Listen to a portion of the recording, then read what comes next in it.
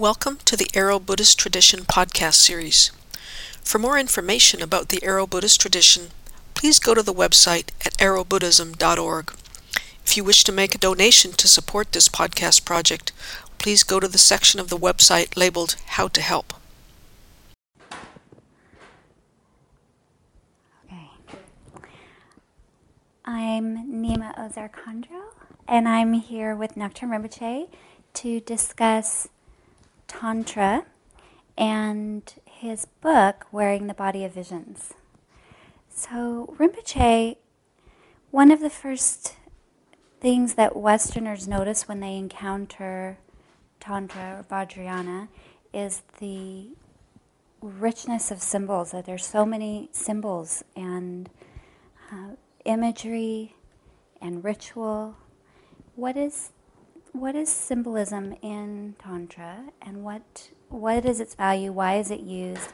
Sometimes Westerners will have this notion, and maybe Westerners isn't the best word, but I know I've heard lots of practitioners who seem like they don't understand why there's all these rituals and symbols. It seems like a foreign thing, and it has nothing to do with them. How do they relate to it? Could you talk about the importance of the use of symbolism in Tantra and what that's all about? Well, I think first you have to look at the fact that when anyone looks at the symbolism of Tantra and makes comments like this, it's because they don't see the symbolism and ritual of their own lives. They take it for granted. But there's actually less symbolism and ritual in Tantra than the average person has going on in their own life.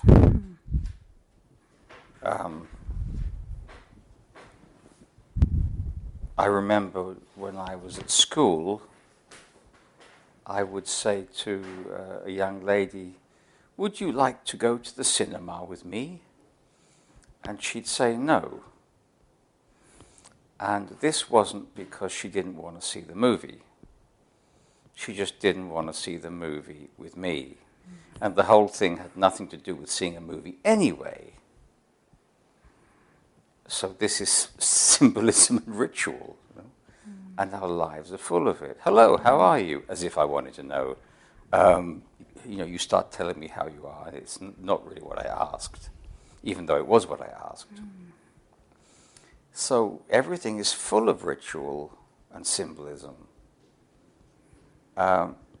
If people look at it in terms of Tibetan Tantra and are overwhelmed by it, it's simply that it's symbolism and ritual they're not used to. They don't know what it means. Now, there's no reason why they should want to know what it means unless they feel attracted to it. If you feel attracted to a human being romantically, then you're also operating with symbol and ritual, because that person is a symbol of your own inner nature in terms of inner and outer, male and female, Khandro and Pavo. In the tantric tradition, we use these words, Khandro and Pavo. Khandro meaning female and Pavo meaning male, but also meaning a whole range of other things. And Tantra views us as being internally one and externally the other, and that in the dualized state we lose contact with that inner quality. So when you fall in love, you're falling in love with a symbol of your own realized nature. Everything is symbolic in that way. If you look at someone you've loved who you no longer love, you can see how the symbol ceases to have meaning.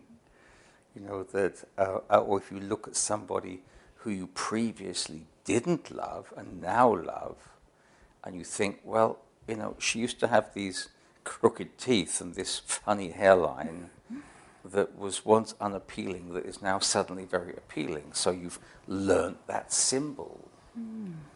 That now is a symbol that has some other meaning. So symbolism, I'm talking about it in terms of, at first, social convention, what we say to each other, but then at a deeper level of, attractiveness or whatever. So symbolism is functioning, throughout our existence.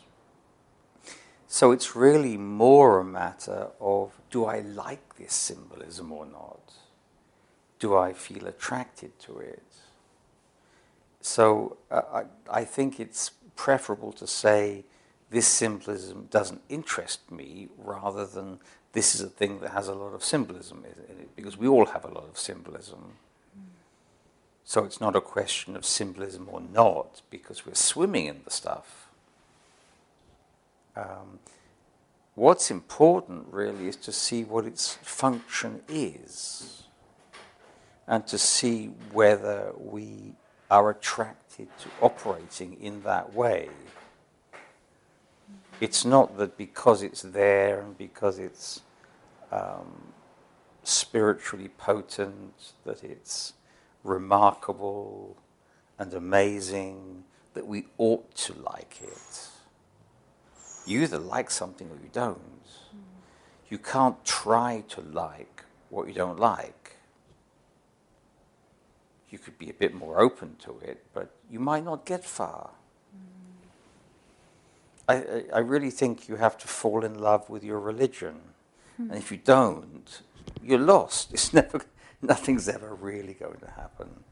And if you look at it in terms of pragmatism, this is good for me, this is a very special thing, it's very secret, and this, that, and the other, therefore I ought to do it. That doesn't get you very far.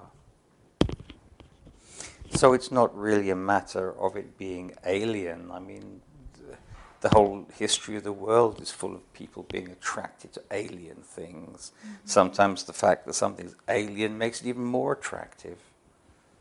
That it doesn't really make any sense. I mean, what were a bunch of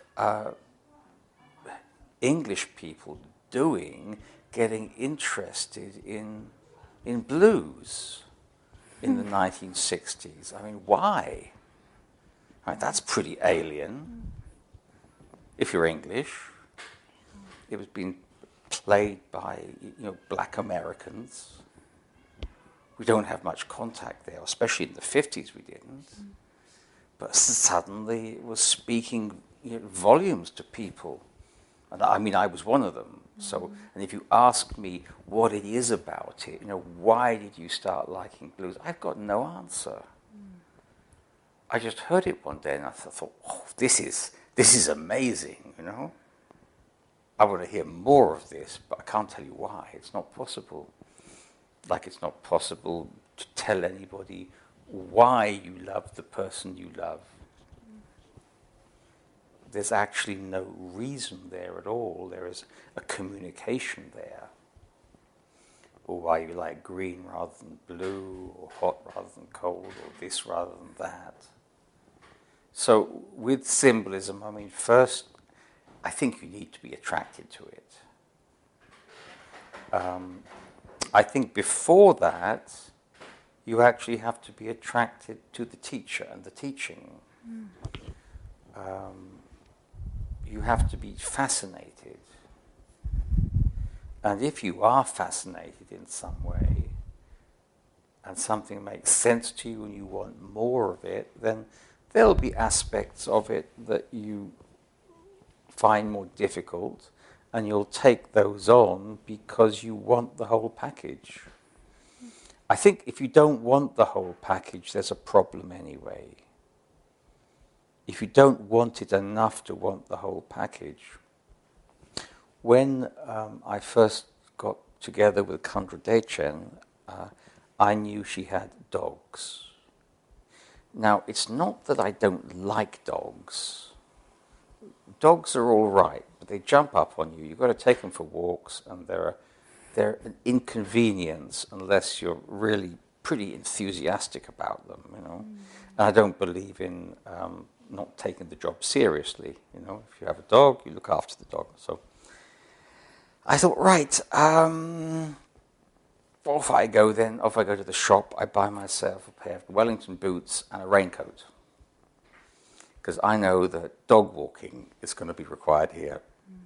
So I went and got a nice pair of gum boots, and I have a relationship with clothes, and so I got, you know, an oilskin raincoat, nice long one, and I got a pair of Barbour boots, you know, these sort of green ones with the studs on the bottom, you know, that, so I could, you know, do the job properly. Because there's a whole package here. There's a whole person, and she has dogs. So I'm going to relate to the dogs. I'm not going to wish the dogs weren't there. So people have to not wish the symbolism wasn't there. So it's not really a matter, you know, you could explain the symbolism and say, oh, this means that and that's the other. You know, you could talk your head off for hours and it would make no difference if the symbolism didn't move you in some way. Now, you've heard of, I guess everyone's heard of Picasso. He's got this painting called Guernica. I don't like it.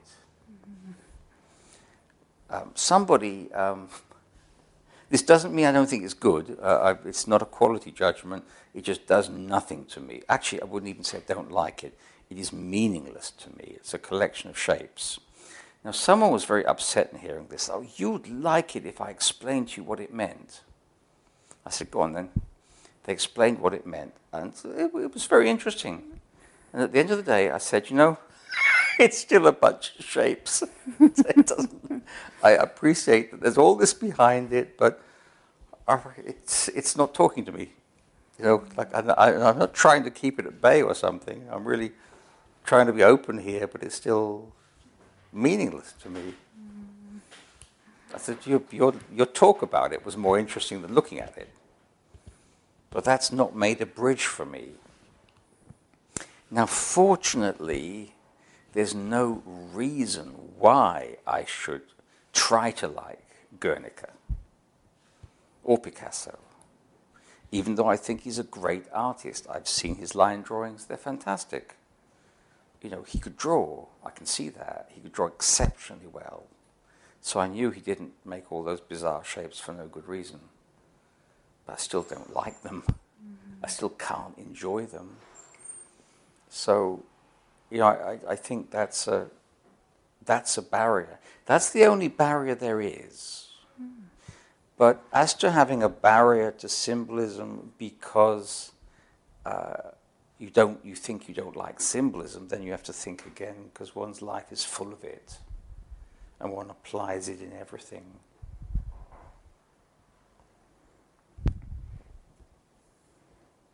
But it's not a barrier. It seems like you might be saying it's not a barrier to not understand the symbolism because it's from a foreign culture or one is unfamiliar, because that can be learned. Mm-hmm. Is that right?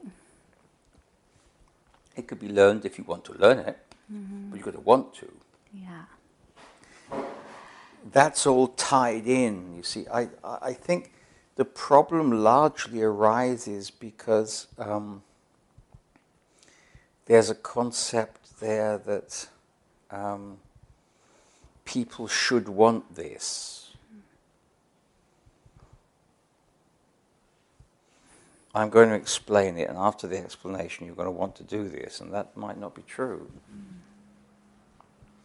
And I think that people also feel that, well, because it's a religion, it should be available to everyone. Well, it is, but everyone might not like it. So I think liking has to come into enjoyment. If you don't enjoy your religion, I don't really think you're a practitioner of it. You know, if you don't enjoy your religion, then you're a masochist. You know, I mean, sure, there'll always be aspects of religious practice that are challenging, that are difficult, but there's got to be enough that's enjoyable about it. Otherwise, why are you doing it? That's suspicious to me, you know. Because I suppose basically, I'm. If I had to describe myself, I'd say, you know, I'm a hedonist. I like enjoyment, and if there's, but in terms of enjoyment, you know, we were talking about horse riding earlier, and I love horse riding, but I didn't enjoy hitting the ground over 20 times. So, you know, when I say I'm a hedonist, you know, there may be a few caveats to that, you know, that you have to be prepared to work at what you enjoy. That's important. And so, you know, if you enjoy some aspect, you know, if you're intrigued with Vajrayana and you want to make that your life, then there's going to be the challenge of understanding the symbolism. But when you understand the symbolism, I mean, you don't have to become a professor of Vajrayana symbolism. The only symbolism you need to understand is the symbolism you practice. That could be fairly simple. You know, you don't have to know the symbolism of every yidam, even in your own school. You only have to understand the symbolism of the yidam you practice, the yidam being the awareness being, the visualized focus, who could be Padmasambhava or Yeshit Sogyal or any one of a number of anthropomorphic forms. What is Tantra anyway? People use this word in many different ways, and even in non-Buddhist traditions. What is Tantra? What does it mean? What is Tantric Buddhism? Can you talk about this term? How does that relate to Vajrayana? Oh, well, Vajrayana, I can really only speak from the point of view of the Nyingma tradition and from the point of view of a lineage of that which is largely based in Dzogchen. And from that point of view, the word Vajrayana means all 6 tantras, including Dzogchen. Then when you use the word tantra, that then applies to all the tantras apart from Dzogchen. With tantra, the principle is transformation. So from the point of view of Dzogchen, we look at the yanas as sutra, tantra, and Dzogchen. Sutra is the path of renunciation, tantra the path of transformation, Dzogchen the path of self-liberation. Self-liberation meaning of itself, it liberates itself.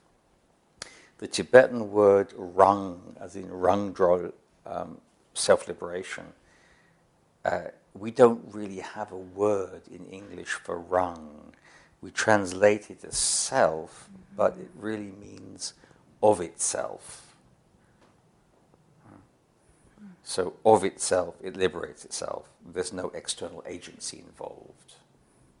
Nothing is transformed from this to that. There's no method that's applied that is different from the situation itself. That's Dzogchen. But Tantra is transformation using symbol.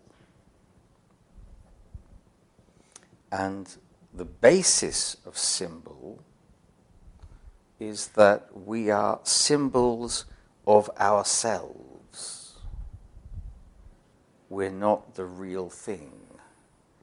The real thing is the non-dual being, the beginninglessly enlightened being.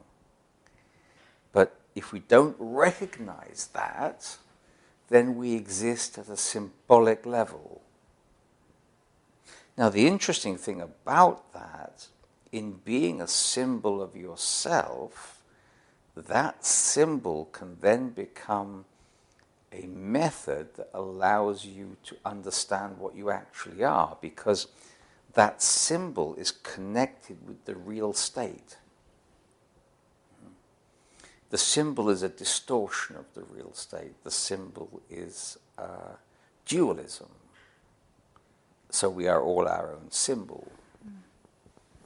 So in terms of Tantra, because there is this connection between the symbol and what is symbolized, and here I'd like to make a distinction between the idea of a created symbol, like a logo or a sign of some kind that a graphic designer creates, and a naturally occurring symbol. So the symbol that we are is simply the distortion of our non-dual state. But it contains the energy of the non-dual state, therefore takes us back to the non-dual state. Now, based on this, instead of taking ourselves as we appear as a symbol, because we don't trust that. And why should I trust the image of a tubby, balding, middle-aged Englishman? Well, actually, I'm not even middle-aged for that much longer. I'm knocking on 60, but anyway, that doesn't inspire me. I mean, if I was to visualize myself as maybe Jimi Hendrix, that would be inspiring. Muddy Waters, Dudra Rinpoche, somebody worth something. So, in terms of Tantra, we have many possibilities for this through Padmasambhava and Yeshud Sogyal. The origins of Tantra in Tibet, the origins of Vajrayana in Tibet. We can dissolve our experience of ourselves into emptiness. That's a prerequisite. We need to be able to experience emptiness by letting go of thought, by being able to dwell in the empty state. If we can do that, then we can dissolve self-concept into emptiness. And then we can arise in the form of Padmasambhava or Yeshud Sogyal or any one of thousands of other yidams. And then that is what transforms our distorted being, our dualistically distorted being. Because the symbol is something that's realized in vision as a method by somebody who realizes the non-dual state. A yidam can be a method that an enlightened master lends the world. So you have Padmasambhava who lived historically, but we use him as a symbol of the realized state, rather than using my own self-existent symbol, because I don't trust that symbol. So I use Padmasambhava instead, or his consort Yeshud Sogyal instead. But then I've got to be inspired. It's not just that's the way you do it. So I pick one of these unlikely Oriental figures. If they don't mean anything to you, then there's going to be no charge with it. There's going to be no electricity there. That charge comes from your relationship with your teacher and with your lineage. You have to feel at home there, and the imagery has to speak to you. It has to be meaningful beyond the meaning of the form that you can explain. Like you can't explain your husband or your wife. You can't say, I'll explain to you now why that man is attractive. Yeah. You can't do it. It's not actually possible. You could hint at it, but you'd have to go into poetry. You'd have to go beyond language to do that. So for Tantra, to be functional, you really have to have a relationship with the teacher. You have to experience devotion. And then, that's another can of worms, devotion. I mean, it's devotion doesn't mean you've gone gooey over somebody, because they're old and oriental and very sweet, and you get all these nice feelings. It's got nothing to do with anything. Devotion is appreciation and knowledge.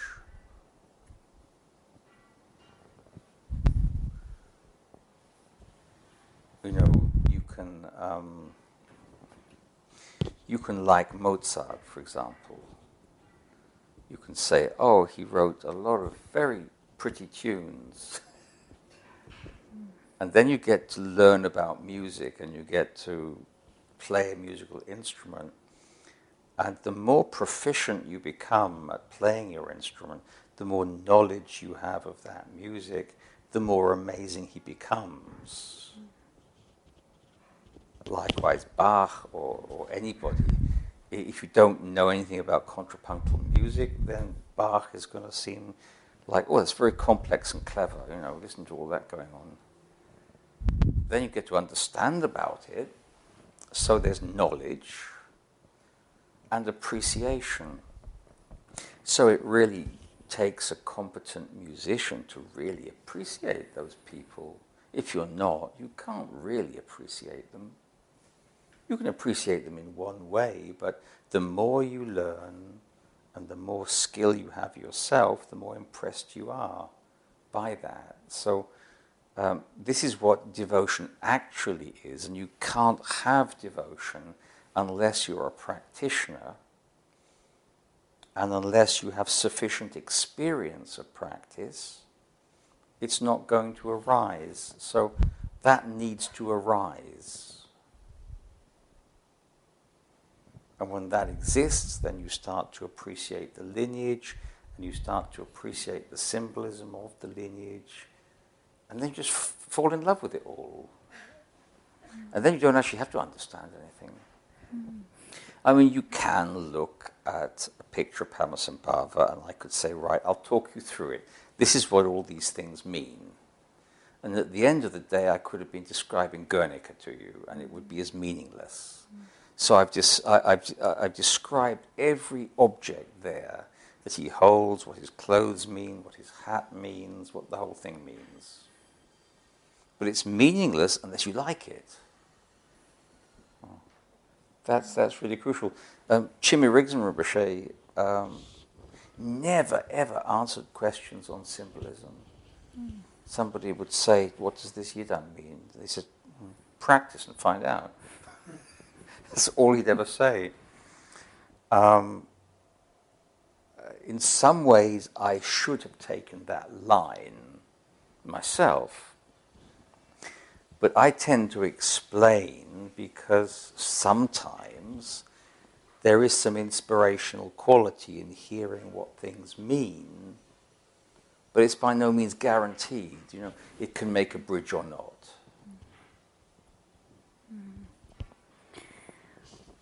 Well, speaking of Padmasambhava, in your book, Wearing the Body of Visions, on page 133, it says, to really practice in the tantric tradition, Padmasambhava has to be understood. So who is Padmasambhava, and what do we need to understand about Padmasambhava? Well, Padmasambhava is means lotus born,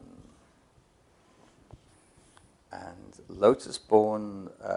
The lotus grows in some kind of stinking quagmire. It emerges from the slime and opens out and is pristine.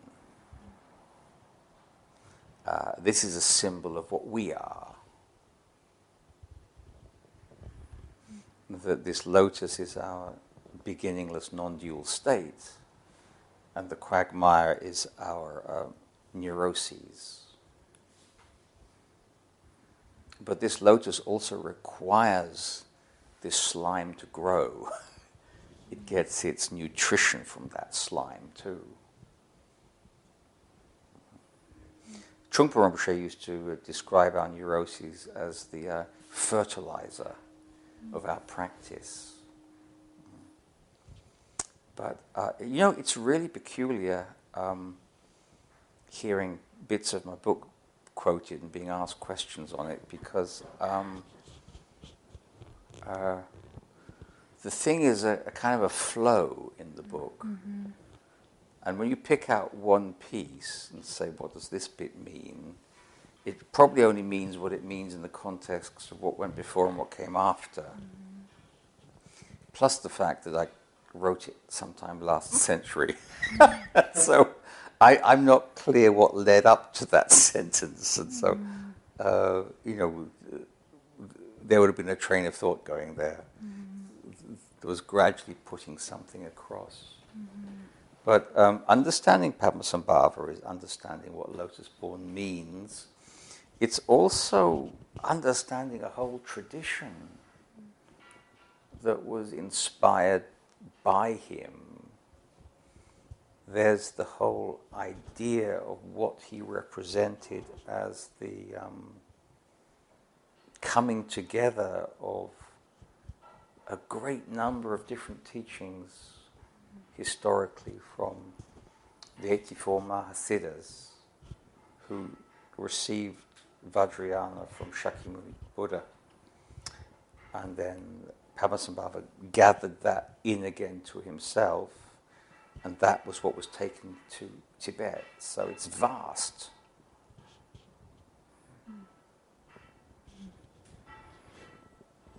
And then there's also the aspect of him that's completely outside any explanation, where there are those people who relate to him, and you can't really explain that. There's either a communication or there's not.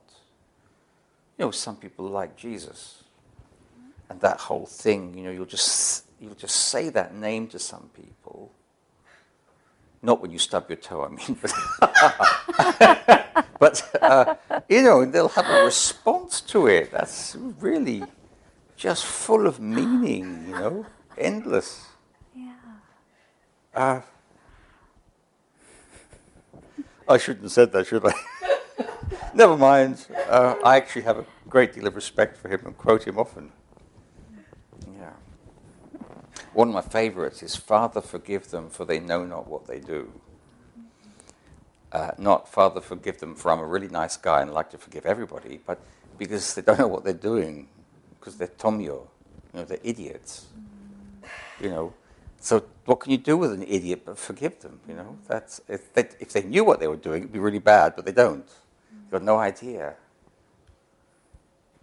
That's one of my favorite quotes there, because I think it's really important. When you're judging other people for what they've done, you have to think, well, it made sense to them at the time. They thought it was all right.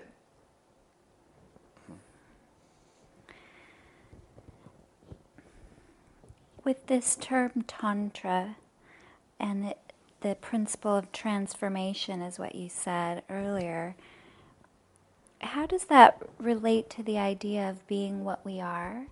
I know that, to quote the book again, on page 3 in Wearing the Body of Visions, you say Tantra is to be totally identified with outrageous expressions of what we essentially are. And I've heard you saying this before, that phrase of being precisely what you are. How does transformation and being what we are relate to one another? Yeah, but it's through the outrageous expressions. Oh. You can't take out the middle bit, Wow. Otherwise it means something different. Okay. The outrageous expressions are the yidams. Mm.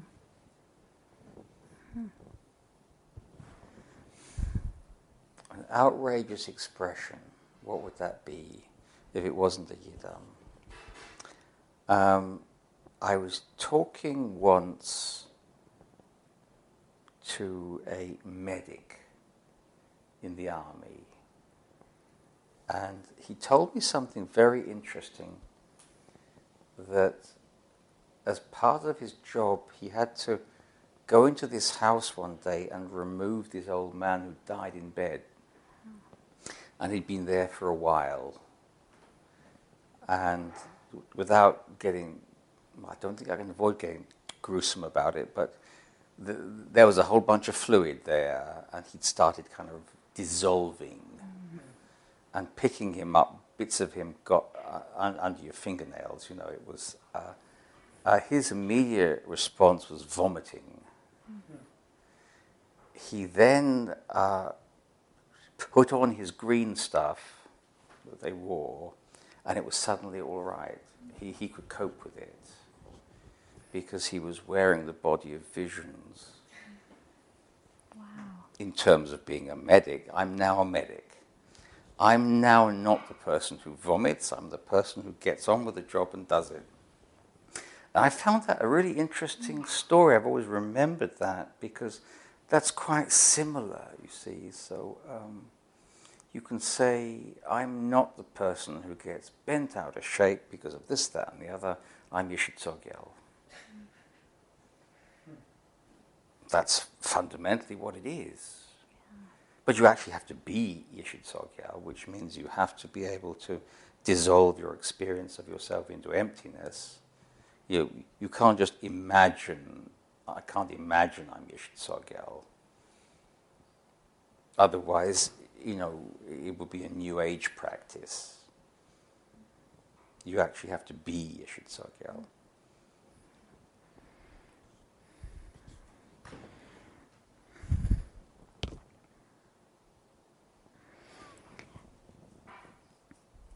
You talked about devotion as appreciation and knowledge and something that grows as we grow in our awareness.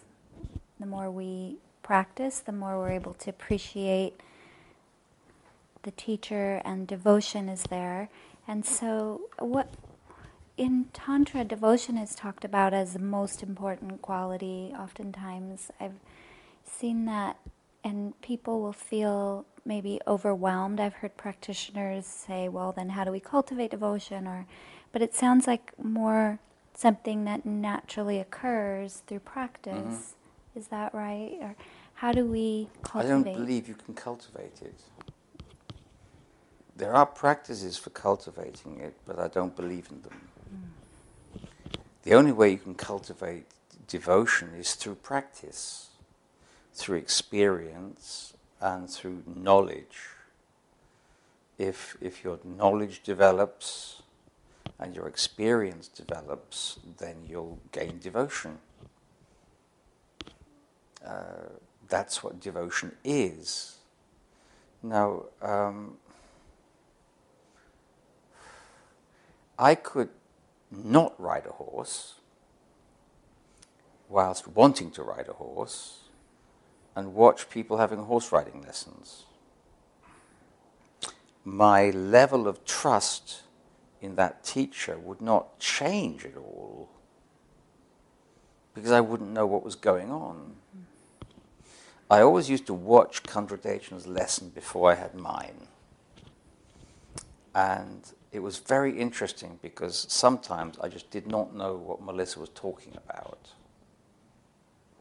I didn't know what Khandra Dechen had done wrong. I didn't know that the horse was on the wrong lead leg, or what do you mean lead leg? I had no idea what it was. And then after a while, I started understanding the instructions and the criticisms, and I could see that. I couldn't see it before. But that's only because my riding had improved to a point where I could see things I couldn't see before. And it's really no different with a spiritual teacher. It's the same thing, except there's no lead leg involved. But, you know, your experience has to move on, and then you appreciate the teacher because you can see what the teacher can do. But you have to know enough to appreciate that, and not just intellectual information, you have to have knowledge of practice. Then you've got devotion. And trying to cultivate it any other way is like, why walk halfway across Tibet to gain merit when you could sit? You walk halfway across to Tibet to gain merit so that in the next life you'll sit. So why not just sit? You have to remember that I have a bad mind, and I always come back to this, and I think, well, why do something else when you could do the real thing? You know, why cultivate devotion when you could actually experience that devotion by practicing and by gaining experience and learning to authentically appreciate the teacher? There doesn't seem to be any purpose, from my point of view, to doing anything else. I mean, what happens if you cultivate? I mean, what is this feeling you cultivate anyway, if it's not that? Mm-hmm. So, people beating themselves up because they don't have devotion. If you want to beat yourself up, why not put that energy into practice? And just have devotion occur like it should occur, like it occurs with appreciating a horse riding teacher, a great musician, or anybody. It all works the same way. You get to learn the field, you get to develop experience, and then you appreciate. Then that's devotion. So it's not actually that mysterious. So for people beginning Vajrayana practice, then maybe their devotion is just in some beginning form, and then it develops over time through practice. Yeah.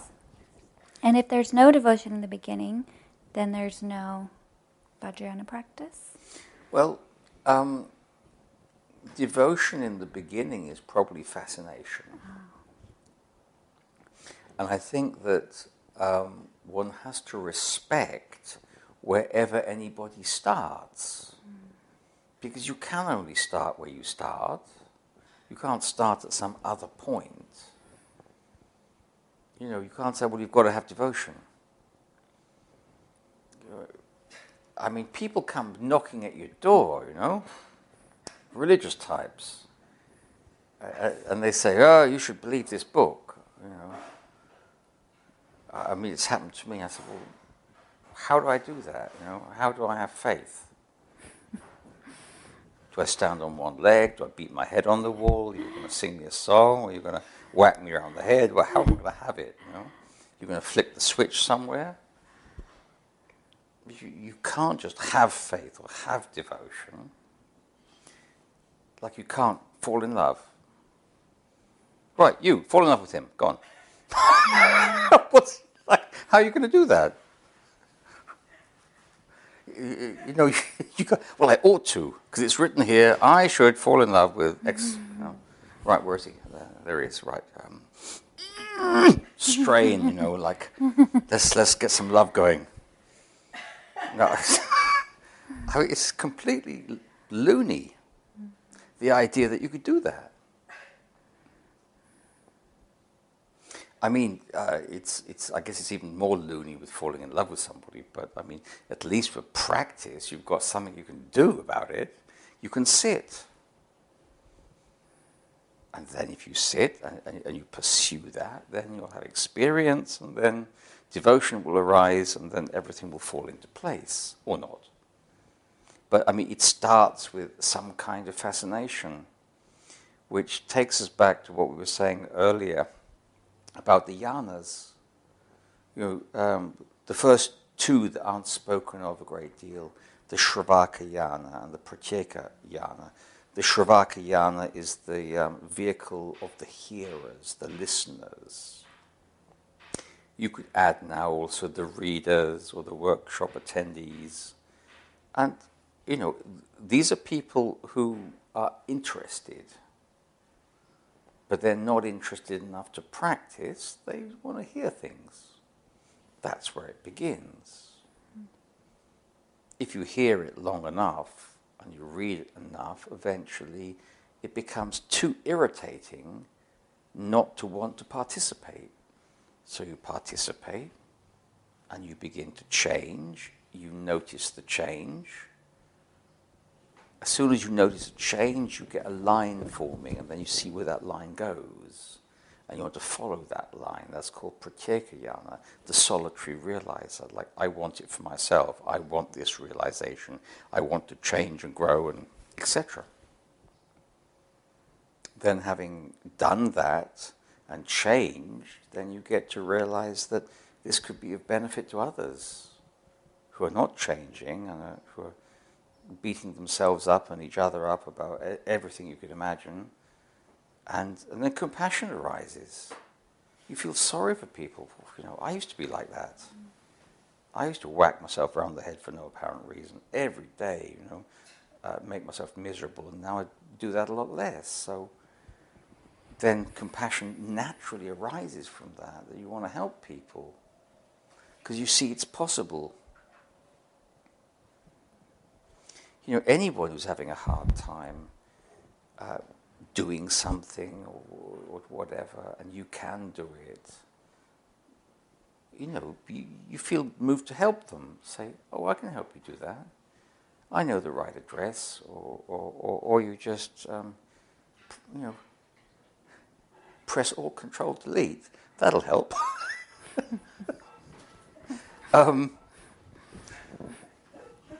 Unless you're a sociopath and don't want to help people, but most people do. And so, you know, the more capacity you have, the more you want to help people. You know, it's actually quite natural. So the whole devotion thing begins with fascination that turns into inspiration. But you have to begin somewhere. And you can't begin by reasoning it, you know, on the basis that you should be interested because this is a good thing. There are lots of good things out there, but not everybody likes them. So there just has to be some kind of attraction. And initially, that attraction could be almost anything. But the attraction's got to pull you on so that you begin to practice. And then once you begin to practice, then there's some possibility of devotion emerging from that. And as the devotion develops, so the desire to practice more develops. And then everything encourages everything else within that. It becomes a system. You know, the more you practice your instrument, the more you practice your riding lessons, the more you get out of it. The more you get out of it, the more you practice. Because the thing's exponential, or can be, if you allow it to be. If you allow it to be, that's a wonderful statement. But I think most people are held back by wanting conflicting things in their lives. They want to let go of anything. I generally say, and Kundra says, that you can have whatever you want in life, just not everything. Maybe only one thing. Wow. But if you want it, you can go for it and get it. But you just got to want it enough. If you want it enough, then you'll go for it. But, you know, if you want this, and this undermines that, then you never get anything. Wow. So, you know, if you're going to be a practitioner, well, it kind of dominates your life, you know. You know, you can't, you know, it's not like stamp collecting, you know. You know, stamp collecting you can do on the side, you know, you can be a stamp collector, you can be a War Between the States reenactor. You know, you can. I think that does dominate your life actually, but that's pretty much a religion from what I can see. I really admire those people. You know, I've read some stuff and I think, God, these people are great practitioners. You know, if they turn their mind to practice, just think what they could do. I mean, there are fellas who'll starve themselves so they can just be the body type of some Confederate soldier in 1865, and they'll encourage lice. Wow. And the whole deal, and what they're after is period rush. And period rush is when you suddenly lose track of the 20th century or the 21st century, and suddenly you're there, and it's 1865, and that's what they're going for. You've got to admire it. Well, you don't actually, but I do. Because I think, well, you know, if practitioners worked at it with that degree of intensity, it would be amazing. But there's devotion there. I mean, they're kind of learning about it and getting the stuff back from it. You can see the principle and function of it. You can see how it works. So if practitioners were as devout, as hardcore reenactors, that's what's needed.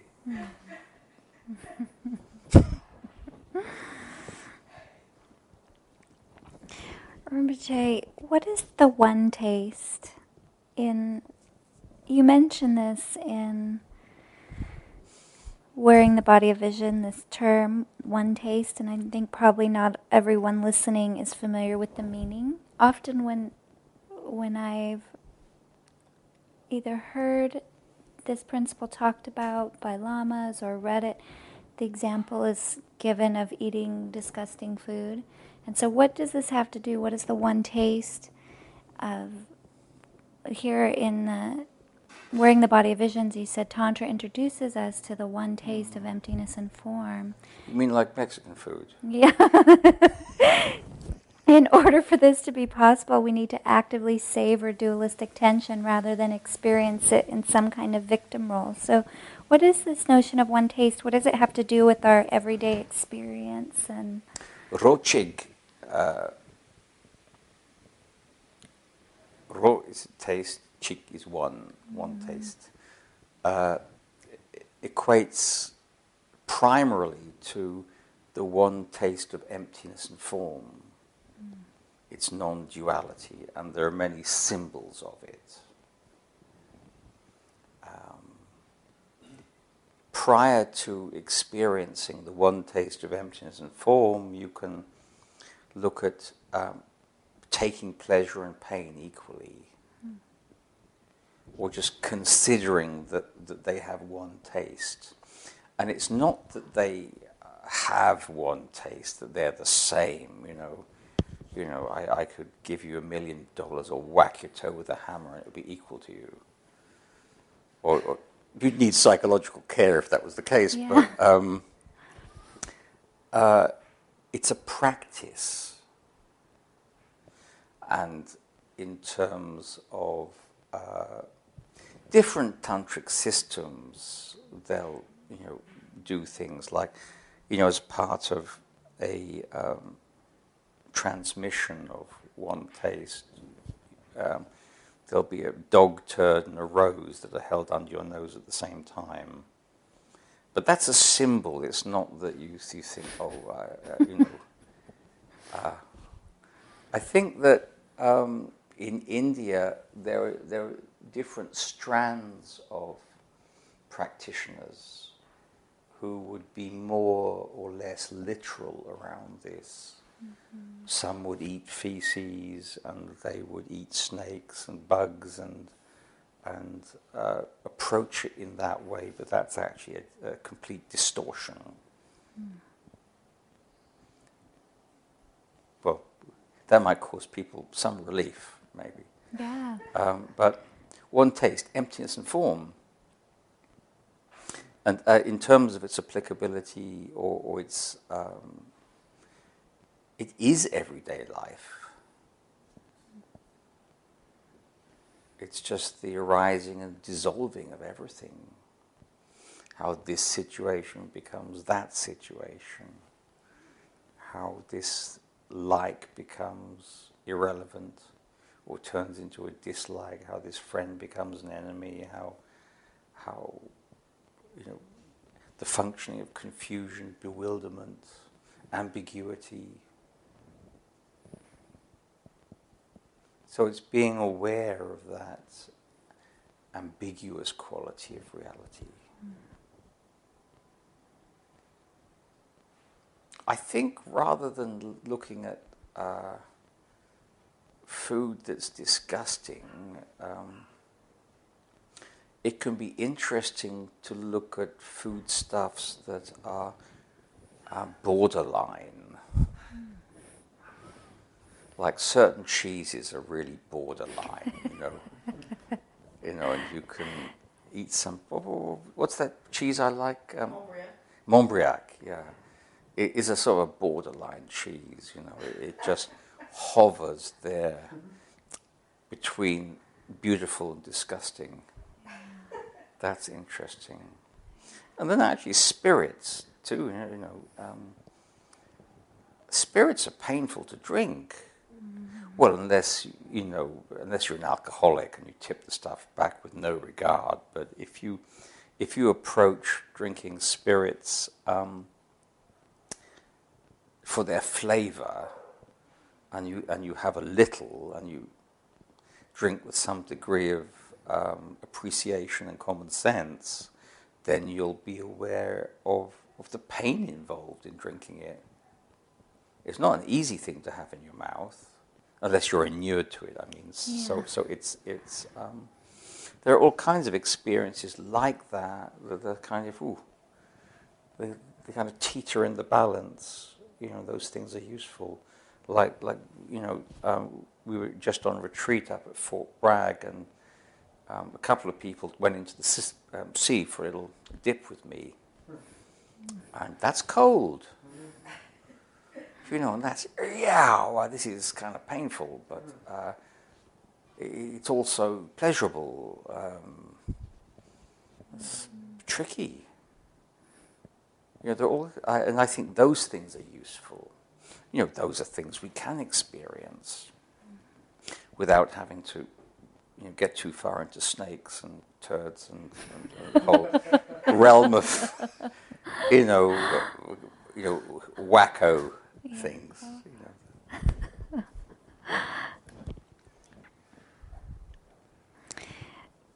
As far as experiencing pleasure and pain, this is something that you also mentioned in the context of this idea of one taste, and in this example,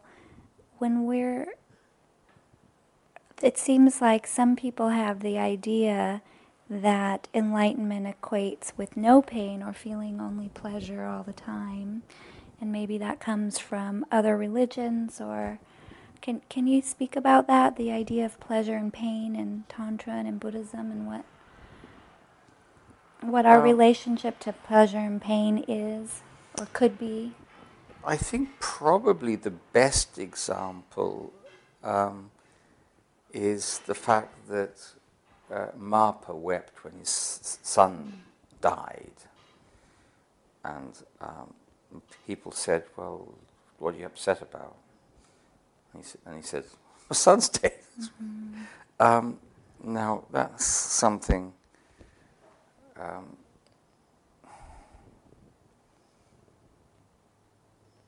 experiencing non-duality is not something that removes us from pain. It removes us from self-created pain. But if you're not sad that someone's dead, you were never happy they were alive.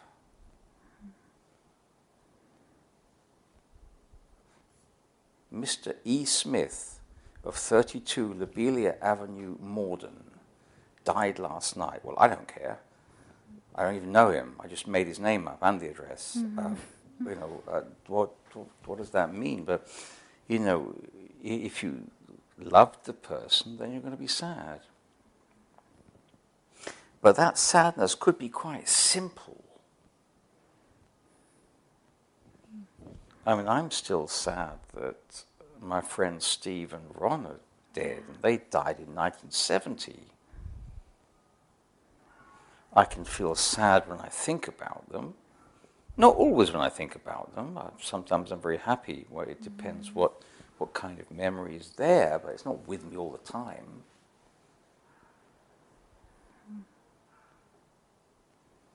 So, I think the concept of entering into some eternal blissful state is very much concerned with becoming the enlightened android. And if I was going to become an enlightened android, I'd rather be Arnold Schwarzenegger. I want your clothes, your boots, and your motorcycle. That was such a good movie.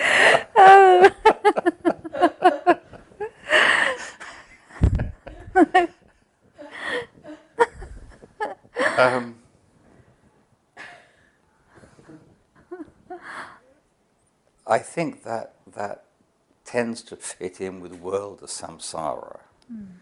And then when you move beyond samsara, you've moved beyond the world and the body, and you're forever happy because there's nothing to be unhappy about. That is a world and body negative view. There's actually nothing wrong with being sad. Being sad's all right. It's not a big deal unless the loss you're experiencing has got a lot of 30-ton hawsers attached to it that are linking it in with my existence and my fear and everything else, which is not a sort of a clean, honest sadness. It's really complicated, and that can be lost. I mean, I don't resent any feeling of sadness I have about Steve or Ron or Khuenzang Dorje Rinpoche, who died 3 weeks ago. I cried at the time, and that maybe lasted about 5 minutes or so, off and on. And then when that was through, well, I miss him. But I'm not making something out of it that there isn't there. I always knew he was going to die before me, so it's not like a big shock. He was 81. So you could say, well, you knew he was going to die. It should be totally fine then. Well, it's not totally fine. I'd rather change it. But I'm not hanging on to his life like some kind of leech, And I think this is why people get really angry with people who've died, That's a strange thing about grief. People sometimes have a lot of anger. How could you do this to me? You've died and made me miserable, and then people go into the repression of that anger, and there's a whole bunch of psychological mishigas that goes on. I'm not supposed to be using tantric technical terms, am I?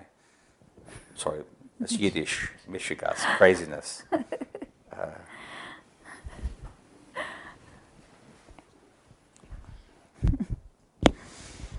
So,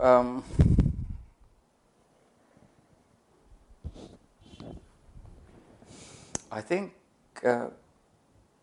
Dzongsa Khyentse Rinpoche pointed out that wanting to be happy is not really the motivation for Buddhism. If you want to be happy, happiness is actually a side effect.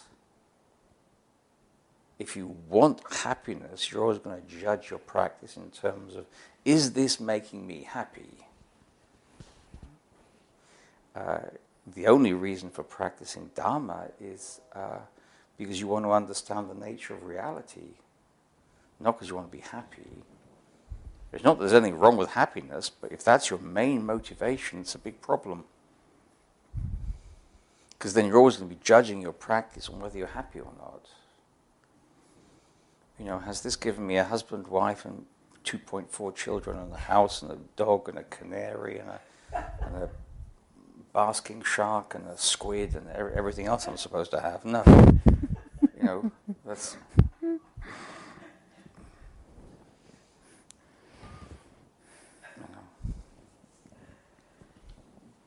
And then what happens when my hair starts falling out, my teeth start falling out, and I go blind, deaf, dumb, and everything else that happens to you.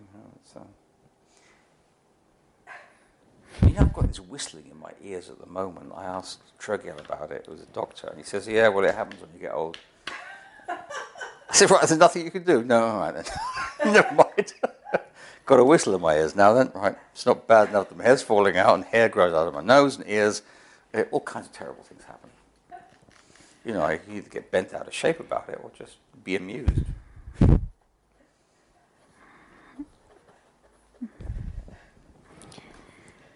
You'll laugh on the other side of your face when the hair starts growing out of your nose, I tell you. Then you're going to buy electrical devices, you know, it's not into it.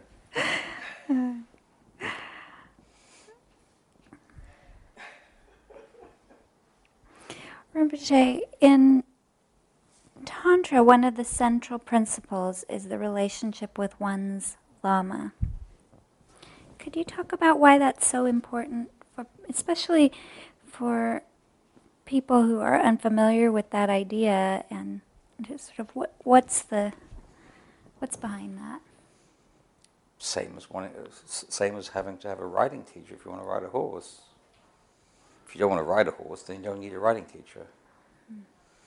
If you want to practice Dharma, then you need a teacher. You need someone who has practiced that, or whatever it is, and lived by that, and you see a result, and that's what you're moving toward. But it is different from a riding teacher or a musical teacher, but they have a great deal in common. It's not something you can teach yourself. You need to see an example of it. And I think that's really important with... you can't just learn spiritual techniques from somebody who knows about them. They have to look as if something's happened to them with it. Like there's this thing called the rainbow diet. Do you ever hear the rainbow diet? I don't know what end you start it, but you start eating purple stuff and you end with red stuff. And what I want to say is, well, what's it done for you then? And you know, if there's no demonstrable difference, or if they look in bad shape, then why should I do that? So whoever's teaching something, they've got to look as if it's done them some good. They've got to look different from how I am. I've got to think, well, I got this problem and that problem, the other problem they haven't. You know, I respond in this way and they don't respond in that way. So having a teacher, I mean, is fairly pragmatic. You know, you need a guide. I mean, if I was going to go out into the wilderness somewhere on a horse, and I knew that someone else had been there and come back, I'd say, hey, I'd like to tag along with you and go out there, because I want to experience that wilderness. But I don't want to get lost and eaten by wolves and later regurgitated because they didn't like me or something. That's not what I want. So I want somebody who knows the area. So it's fairly pragmatic. And then you go into that area with them, and they obviously know the area. They know how to light a fire. They know how to light a fire when it's raining. Wow. Oh, what was his name? Ben, the wrangler at Laughing Water Ranch, lit a fire with burritos. He just used those things as, yeah, right, I'm going to use this. Yeah, he just set fire to burritos and got this dry wood going with them. He could light a fire with anything. Ah, that's impressive, you know. Best thing to do with burritos, actually. Fire lighter.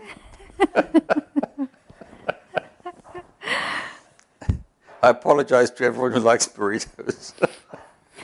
Problem with me is I'm very politically incorrect, so you have to watch out for that. So it's pragmatic, Rinpoche. That's why we need to have a teacher in Tantra. And one of the things that seems to come up for a lot of practitioners, and I hear this question all the time, is how do they choose a teacher, or how do they know, or how does that choice come about? And I know for some people it's sort of obvious and instantaneous, and then there are others who might be around a teacher for years, and then they finally realize, oh, that's my teacher. What can you say to advise people in that process who are trying to find their teacher or determine whether the person that they're taking teachings from is going to be their root teacher?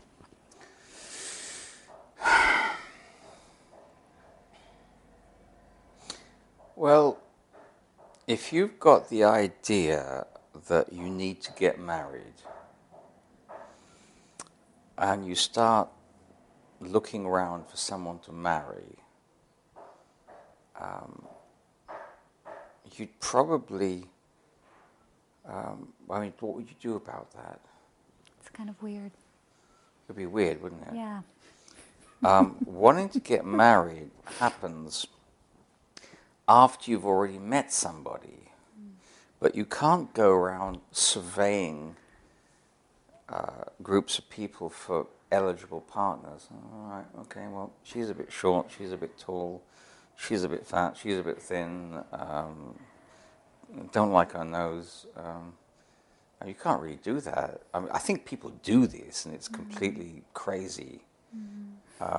You actually have to fall in love with the person. And that happens by accident. Every teacher of Dharma teaches Dharma, so they're all the same. Every man and woman out there has 2 legs, 2 arms, 1 nose, if you're lucky, and that's the deal. They're all the same, basically, but there would seem to be some subtle difference there. And it's more or less like that with teachers. Now, if you've got a problem about finding your teacher, it's not really any different from having a problem finding a husband or wife. And there's nothing you can do in particular to find your husband or wife. I think there are dating agencies and stuff like that. And I guess a dating agency is a little bit like the, you get magazines here to tell you about all the workshops that are going on. That's the spiritual dating agency. And so you go along to the workshop, you hear someone talk, and it's probably as weird as going on a date with somebody you get from a dating agency. There you are in the restaurant, and you're thinking, hi. I've never done that, but it must be kind of curious, because you're aware you're checking each other out, and it's a shame I've never done it, because I can't really talk about it. It's not my experience, but I can imagine it's very weird. And then you say, right, well, nice to have had the dinner, and then you just don't say see you again, or you don't make any other arrangement. Maybe the person says, well, could we meet again? And you have to say, well, actually, I'm very busy, and you have to tell some whole load of lies about how you just caught them on the cusp of going to Argentina for 20 years or something. But,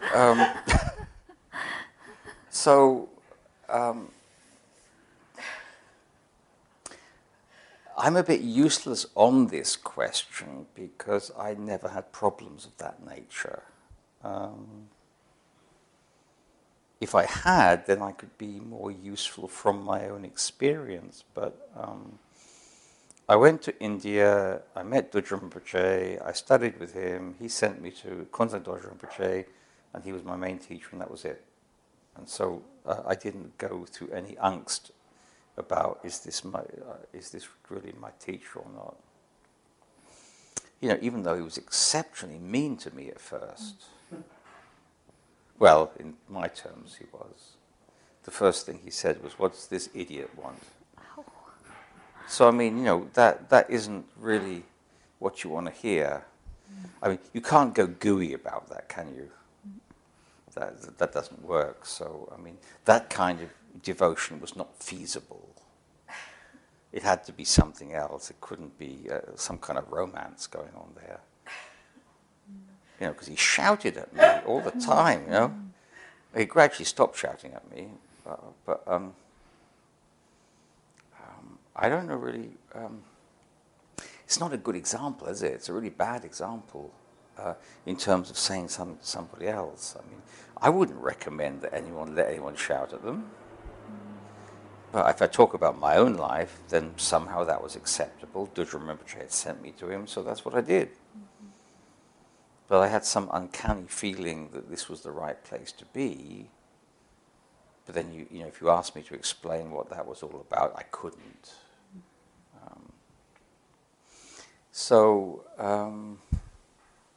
You can't just have a root teacher because you know you ought to have one.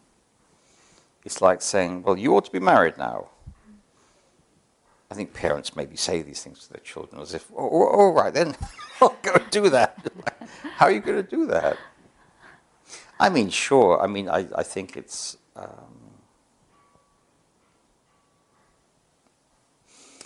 your root teacher anyway is the teacher who shows you the nature of mind. That's crucial. I mean, before then, you're training. I think that in the Tibetan tradition, there's probably, because of historical factors and cultural factors, a little bit too much emphasis on entering into the relationship with the Vajramaster too quickly, the Tsawai Lama, the root teacher. And so it doesn't give people enough chance to, you know, experience different teachers and different systems and find out where they feel at home. But feeling at home doesn't necessarily mean that everything's comfortable, because homes are not comfortable. They're sometimes comfortable, and then you need to fix the roof. Then you need to brush the flue, the chimney, and then you start getting cracks in the ceiling that you have to plaster. You know, there's things are demanded of you. So, you know, if you're going to look after your home and take care of it, then work is expected. Otherwise, the thing gets out of hand. But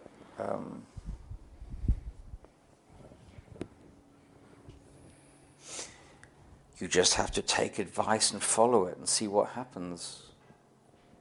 If the advice works out, then you start learning something. If the advice doesn't work out, then you also learn something. Mm-hmm. But you really have to take the advice and implement it. Like I had to ride round the equestrian centre, bouncing up and down on the saddle, hanging onto the saddle, quite a lot before I learned to canter. So that was uncomfortable. But I had to persevere. If I hadn't persevered, I would never found out. So you go to some place and you try it out. You see what it's like, you see what the practice is like, you ask questions, you get answers, and you see if it's workable. So, I mean, you have to be intelligent about it. Like if you want to buy a car, or if you want to, buy anything that's an investment, a big investment for you, then the best thing to do is to research and to look for advice, ask questions. They're magazines, aren't they? Which car or which suppository, or there are all kinds of different things, and you read the details and you say, right, there's this one, that one. And you may have to ask other people for advice and say, well, it says this here, what does this mean? And, what's the difference between these two things? And, what do I get, the Les Paul or the ES-235? And you've got to find out people who've played those guitars and say, well, why did you get that one then? They'll tell you. So it's just, I think, mainly common sense. You've got to follow your nose and be intelligent. And no one's going to do it for you. You can't rely on Lama X saying that Lama Y is kosher. Otherwise, you may have gone to Lama X. Why rely on this one to say that one's all right? Because you've actually got the trust in the one you asked the question of. It's always crazy to do that.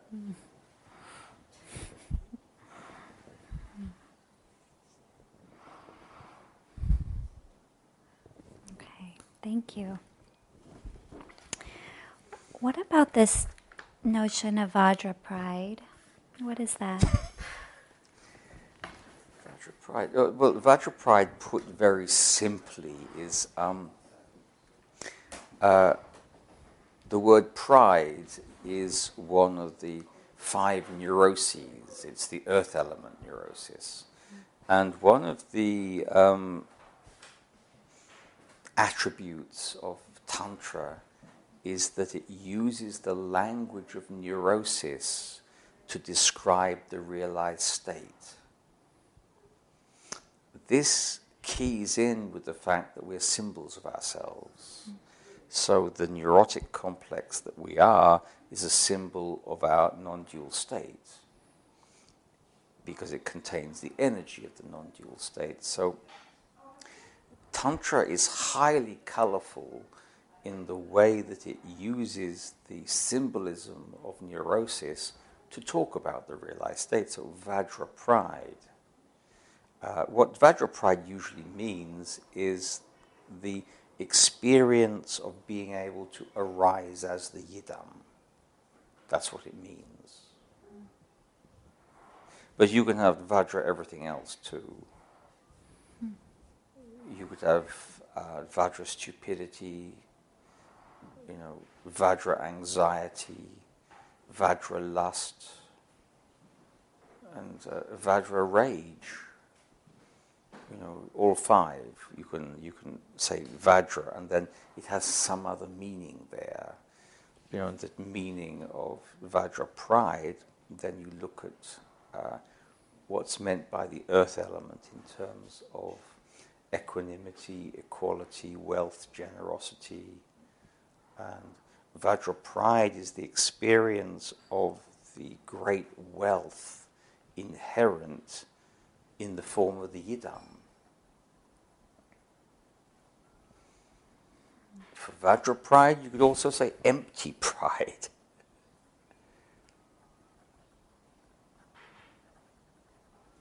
Or indestructible pride. It's not dualistic pride. It's non-referential. Of course, pride is referential, so as soon as you say non-referential pride, then it's not actually pride you're talking about. But the word pride is used to show that the energy of the dualized state is not separate from the energy of the non-dual state.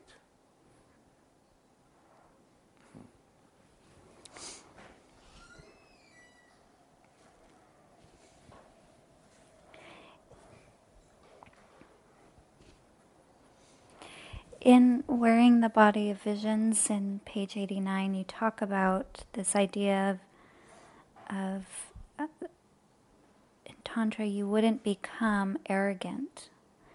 And here it says, because whatever develops is due to the realization of the Lama. And that seems to be a really extraordinary thing about Buddhism to me, is it doesn't make people more arrogant, I think, when they're genuinely practicing. And could you talk about that?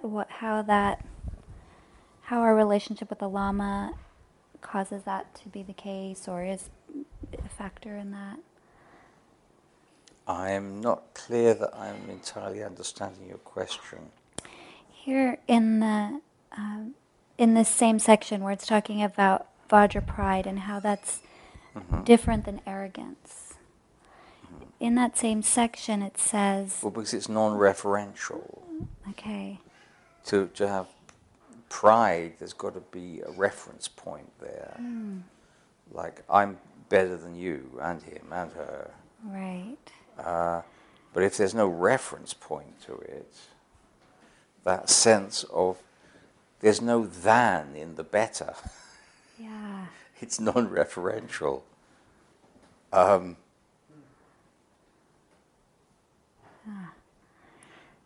Great, thank you. You also mentioned about the ambiguity in things, in pleasure and pain, and in Wearing the Body of Visions, you talk about Tantra as being the state where we embrace ambivalence. Mm-hmm. And so what does that mean? Could you talk about what it would be to embrace ambivalence when one has ambivalent feelings about a situation or another person, or what is that? Well, how do we work with it? Embracing ambivalence really concerns not trying to resolve the ambivalence, merely to feel safe. Wow. Mm-hmm. So having to say, it's this or that, right? Okay, this. Or that. So I say that, right? That. I'll go with that. Because I feel more comfortable saying that than it could be this or that. And not knowing. So just staying with that not knowing. But that is insecure. So the need to feel secure makes us try to escape from ambivalence rather than letting it be as it is.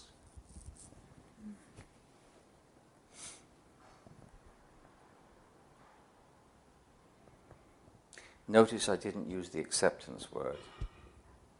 Oh, yeah. I'm not that keen on acceptance. You don't accept it? No, acceptance seems to sound to me like some kind of sulky position of I'm not going to play anymore. I'm all right. You can all be rotten and mean, and I'm just going to. There seems to be that atmosphere around acceptance, which I don't like. Which is why I say letting it be as it is. Right. Well, this has got acceptance. To me, seems to have a full stop or a period at the end of it, as if it wasn't going to change and move. Right. So the allowing a situation to be as it is, allowing the ambivalence to be as it is, it's still in motion. You don't know what it's going to, it might be apparent that that is really what it is rather than this. Or this is what it is rather than that. But that can happen on its own. You don't always have to force it just to say, is this person a friend or an enemy? You don't have to make that decision. Or do I like this person or not? You say, well, I don't know. I could leave that open. It could become apparent. I don't have to make a decision quickly just so that I'll feel I'm in control of the situation. Because often being in control of the situation is not being in control of the situation. Being in control of the situation is being free to move in any direction, and not by freezing it.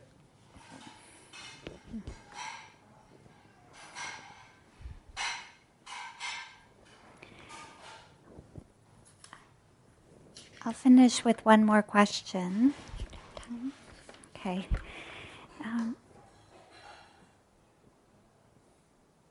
If Tantra's transformation, what are we transforming? What's transforming? The neuroses. We're transforming them into what they essentially are, the 5 Buddha wisdoms.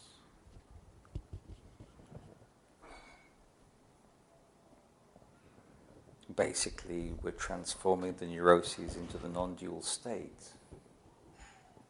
So this is from a position, obviously, in which the neuroses are regarded as somewhat real. Once they're no longer real, you don't have to transform them. You can allow them to self-liberate but it depends where you start. With experience of the non-dual base, they can simply self-liberate. If you're not at the non-dual base, then the neuroses are far more solid in their appearance. So you can't let them self-liberate because, they are not really apparitional. With experience of the non-dual state, your neuroses, although they remain, become apparitional. You can see through them. You're not dominated by them, but they're still circling around the place, Yeah. You can, they're there, In terms of Tantra, they're more solid. In terms of Sutra, they're totally solid. So it just depends how solid the neuroses are, what approach. If they're totally solid, you've got to renounce them. Okay. If they're viscous, you can transform them. If they're apparitional, you can allow them to self-liberate. It just depends. So what's being transformed is we're looking at the energetic quality of the neuroses, which is what links them with the non-dual state. Which is why Tantra is extremely colorful, highly artistic. This is why it contains... we were talking earlier about ritual and symbolism, but it's better to think of it as art. It's ballet. It's painting, it's sculpture, it's poetry, prose, theatre, dance. If you look at the practice of Vajrayana, it contains all of that. So to be a tantrika is to be an artist.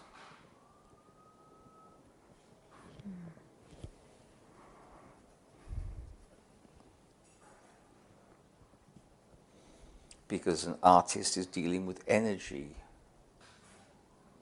The energy of color, shape, form, everything. So transformation in that sense is an artistic process.